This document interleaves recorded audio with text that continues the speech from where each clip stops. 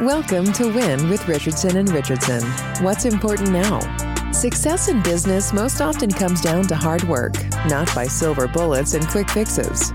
It's knowing where to focus that hard work that's key to winning. Join sales prospecting expert and 3-time seven-figure business founder Carrie Richardson and managing partner of R&R Consulting and former owner of Doberman Technologies, Ian Richardson, for radical honesty regarding strategic planning, accountability, and execution that will get you the systematic results you're working toward. Let's get into today's episode. Thought leader and your host, Carrie Richardson.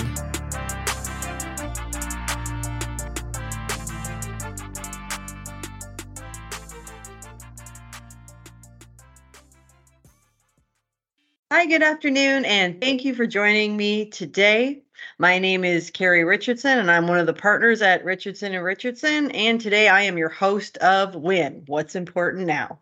Joining me today is Chris Johnson, who works with CompTIA. Chris, can you tell us a little bit about your role with CompTIA?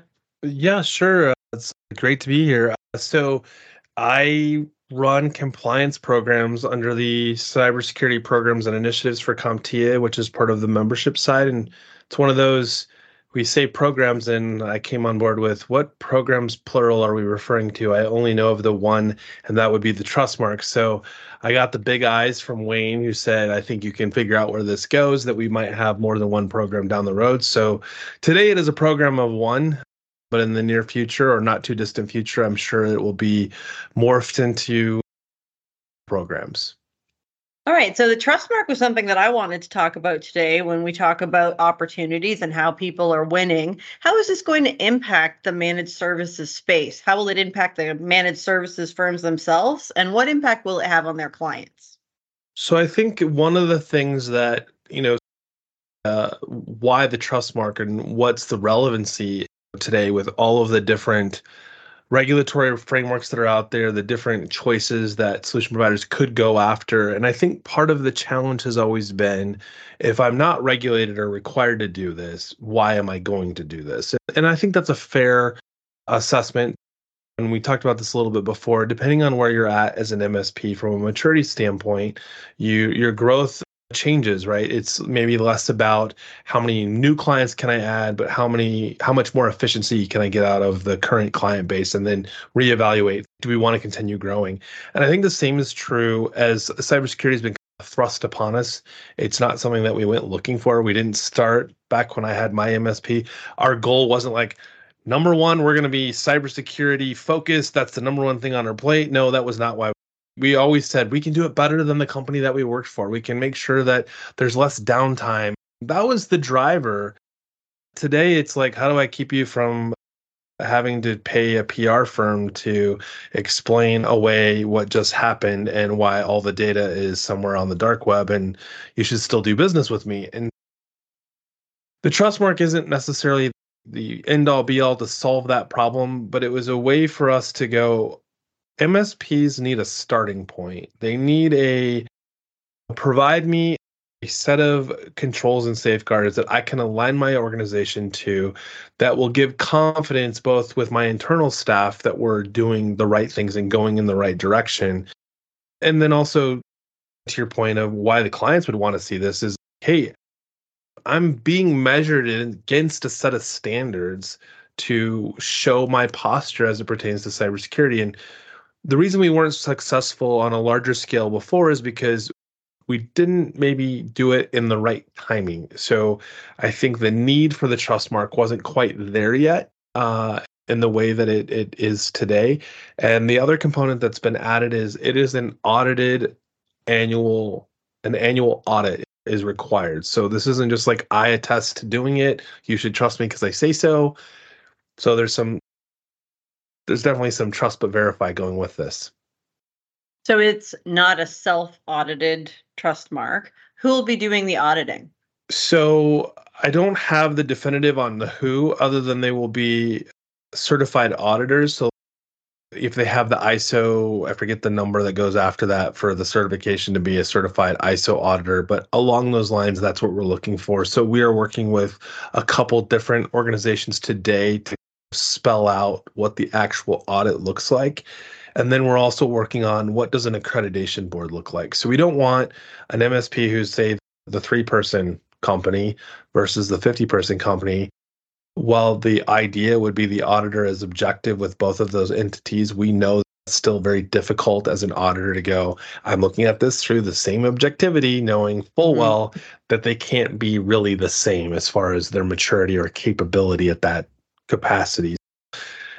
We think that there's the checks and balances there, and to your self-attestation. So there is a piece of this that we're calling self-attestation. And what that really means is I am self-attesting to having done the work, and then there would be a partial audit or a like cherry picking of some of the safeguards and controls to say, hey, yeah, you are doing what you say you are. We think you're at a point where you should continue to move forward and go after the fully audited version of the trust mark.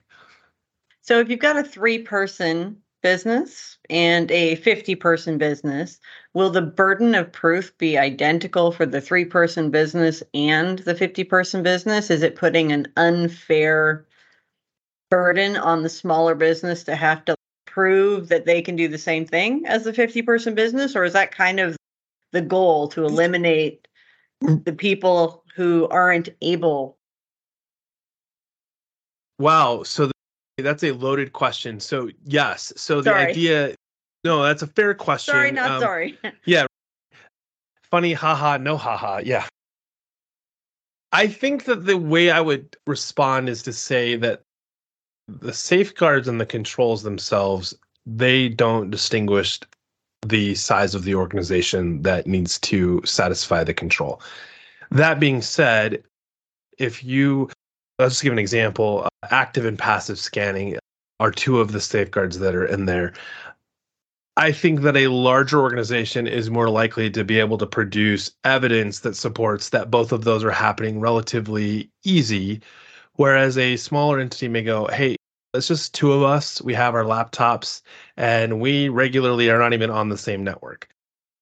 That would be under an objective viewpoint would say, like, there's not going to be an active and passive scanner that sits somewhere else, but that doesn't mean we don't have evidence that's supportive on that laptop of saying, I am aware of my surroundings and I can satisfy through sort of compensating control or an explanation of why I don't have those things. And I think that's where the maturity comes in. So if I can defend why I don't need to satisfy that safeguard, then I think that's still doing it at the same level as the 50-person company or whatever the size might be. And we're all snowflakes, right? No matter how we want to build a snowman, until we get to building the snowman, we're all very unique snowflakes, right? I got to tell you, after working with thousands of MSPs, that is not true. No, they're not snowflakes? They are not snowflakes. Oh, but they believe they identical are. Challenges at every stage of development through the managed services space. And I think that this is going to be an interesting move towards more regulation, not less, which I would say is needed in our industry. And I think many people would come fight me on that. So I agree with you. So one of the things so to my snowflake comment, I am in the mindset of we believe we are snowflakes, not that we are in fact snowflakes. We would like to think we're the only ones that have the problems, right? I think in the regulation space, we're seeing it, especially when you go outside of the US, regulation is happening on the solution provider space. And one of the challenges we have, whether it's being defined or not, is what defines a solution provider in the first place.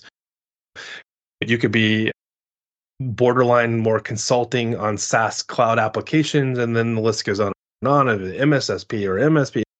And we don't want to go down this rabbit hole of splitting hairs on that. And I think that's one of the challenges. So one of the suggestions that's come up is, what if the trust mark was, that's what defines being a solution provider? Like, if you can pass the trust mark, then there's confidence in the way you approach security, that maturity that goes with it, to say, I don't really care exactly what you do as a business. We're saying that you're meeting the criteria to build confidence, qualify for insurance, things like that.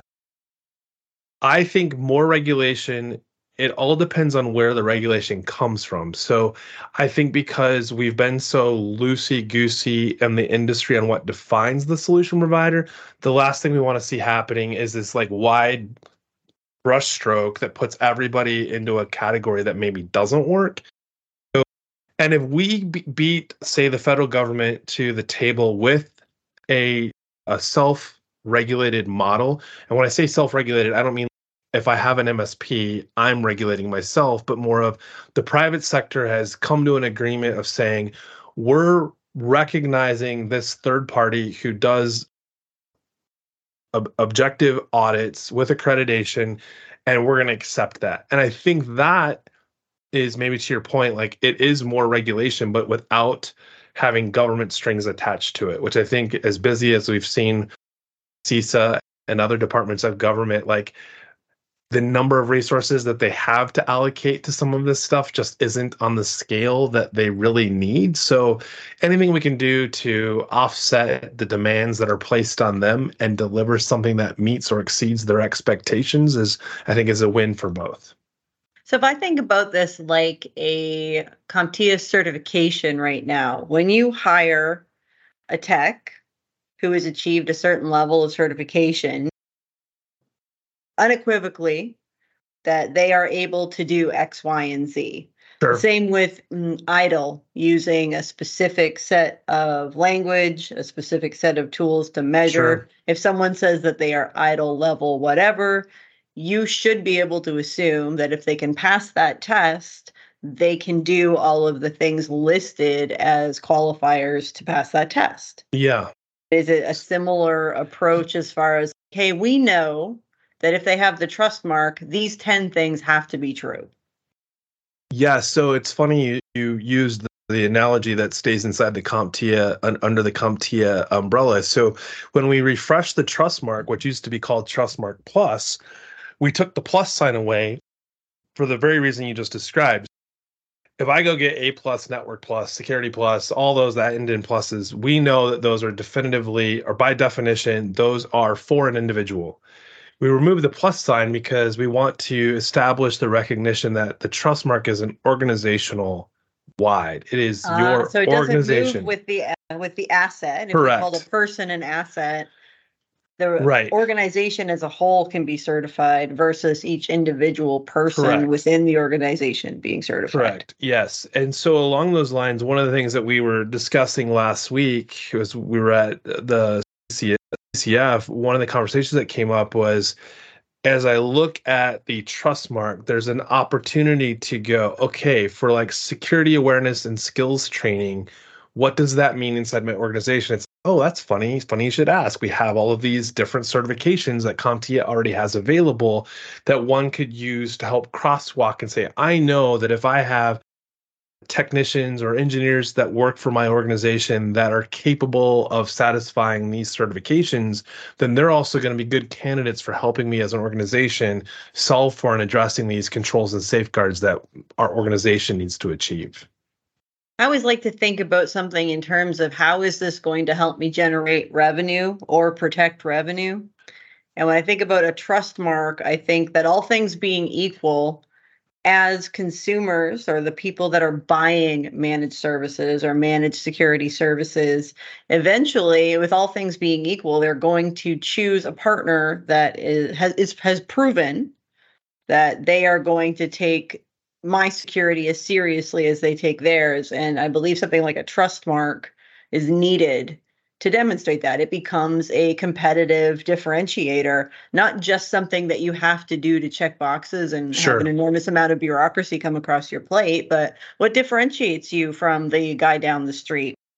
This trust mark can do that. How do people start sharing that message with their clients and their prospects in a way that clearly demonstrates the value of having the trust mark?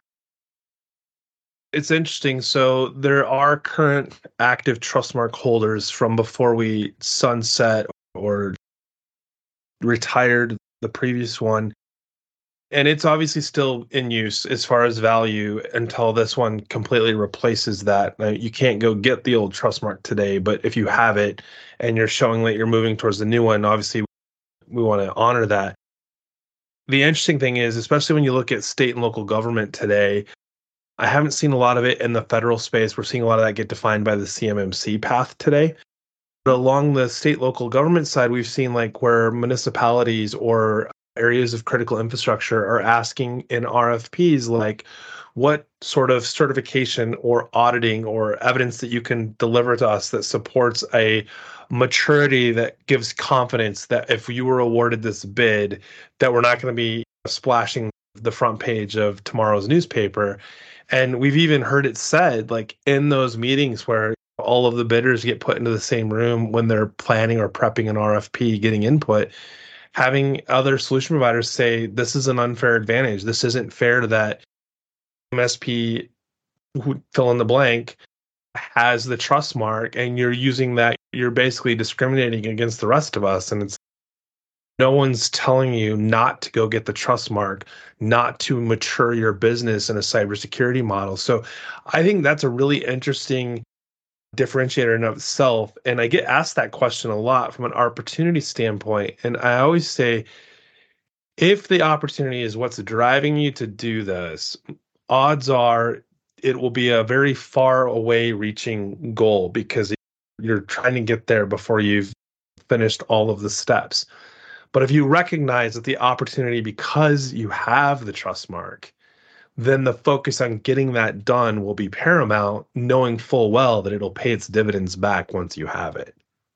And will CompTIA be the person that becomes the recognizing or auditing body, or will there be third-party bodies that are certified in attesting to certification? Yes. Auditing will not be internal to CompTIA. It has never been an internal. It has always been through third party. What we are looking at doing is that internal through our volunteers, through membership, is standing up. That will be where our accreditation board comes from. So we get that view of a different type of objectivity, like we were talking about before, where it's like the 3-person company versus the 50-person company, and being able to put that in front of a group that has those mixed experiences based on those different sides of organizations, and being able to go, hey, if we apply the right amount of scrutiny to this, we can see that both companies meet the criteria to satisfy the trust mark, even though the auditor may have said they failed on this 2 safeguards that are point-wise makes them fail. And we're like, wait a second. If I use a compensating control and I look through the lens appropriately, I can say they are meeting or exceeding. They just don't have the same level of application in their organization that a larger entity might.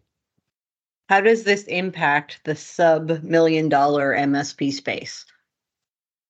So I think the sub-million MSP space, and that's really getting into where I think there's a lot of MSPs, I think it creates a lot of opportunity. And it's going to be twofold. One is to be able to not necessarily grow to being a big entity yourself and still be successful, because a 2-person company at $500,000 is not that's a pretty impressive feat. I'd take for that 2 action, people. actually. Yeah, right. If I like, I'm in. $500,000 in one employee or $3 million in 20, I'm going to go for the one. And we can even go back, if we go back 10 years, I think that was a really near impossible feat to scale or stay at that and not have huge, forget cybersecurity side of it. Like there were so many variables then because we had tools that weren't mature. We had workforces that hadn't developed automation or real follow the process procedures to get that consistent outcome. And today we see that over and over again, where a new MSP has come out of left field in their region and they're doing the due diligence and they're doing it right. And I think this is a great opportunity for them to distinguish themselves from those that are trying to just build a lifestyle brand and don't really care outside of getting a paycheck. So we had a little talk before we went live today about your bookshelf. Yes. And I wanted to know, on the back there, I can see a couple of titles that I'm excited about and that I have read multiple times. If you're going to pull one book off the shelf and tell everyone that's listening today to check it out, what book would that be? It's funny you like literally put me on the spot, because what's on the bookshelf is probably not what's currently being read, because they're sitting here in a stack. All right, let's see them. Okay, so I have the Cyber Fit in 21 Days by Ann Westerheim. Great book. I cannot say enough great things about Anne, and I believe that she will be a guest on the show shortly. And if not on Awesome. this show, you can find her on the Two Seats Community channel. She'll be sharing her career path with us shortly. So 100% read Awesome. that book. And then I haven't started it yet, but this was recommended. It's Tracers in the Dark. It is the global hunt for the crime lords of cryptocurrency. Those are the on my read today. But in the context of what you asked, looking at the bookshelf, there's one book that always comes to mind from the days of beginning my MS, and I could probably in about 10 seconds find it. It's E-Myth Revisited. Michael Gerber. Michael hands Gerber, down. fantastic book. Anytime someone says, I'm struggling with, and it's okay, I'm just going to tell you to read this book. And I really mean it. I read this, sit down, read it. And it changed how I built my business. It changed my outlook.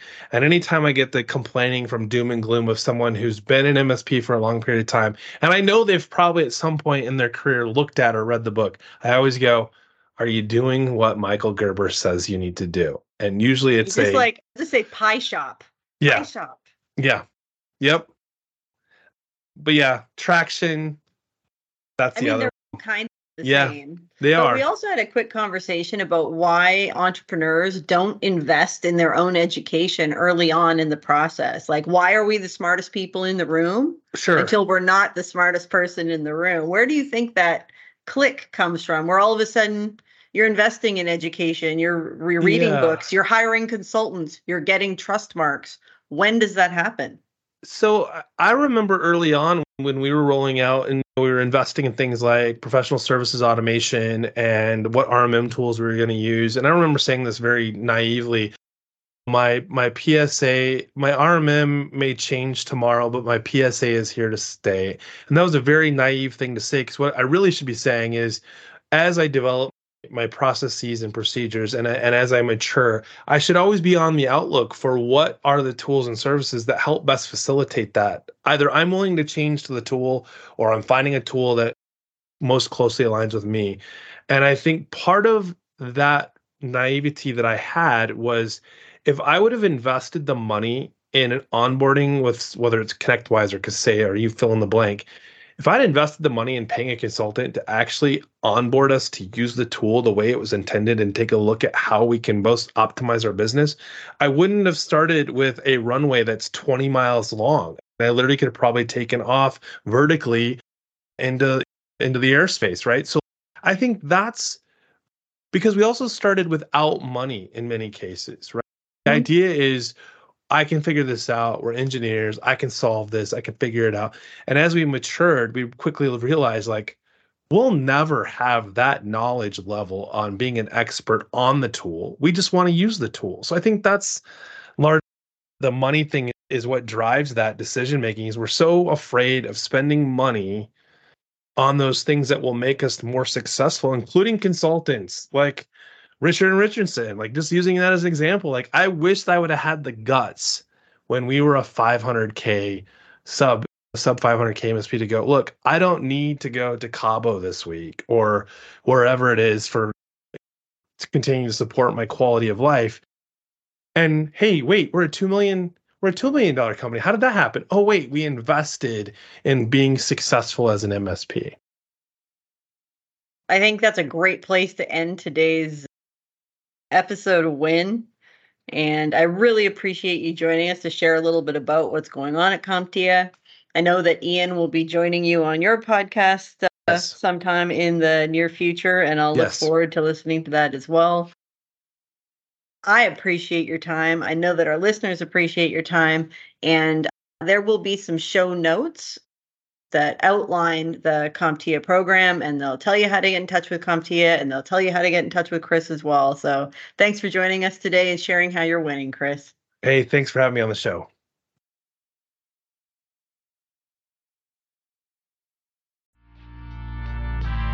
You've been listening to Win with Richardson and Richardson. What's important now? We're so glad you've joined us and know you're one step closer to winning big in your business too. We'd love to connect with you outside of the show. If you have any questions or comments, please reach out to connect@rnr.consulting. Don't forget to rate, review, and subscribe to the podcast so you'll easily know when new episodes are available. Until next time, you can win, and we're here to help.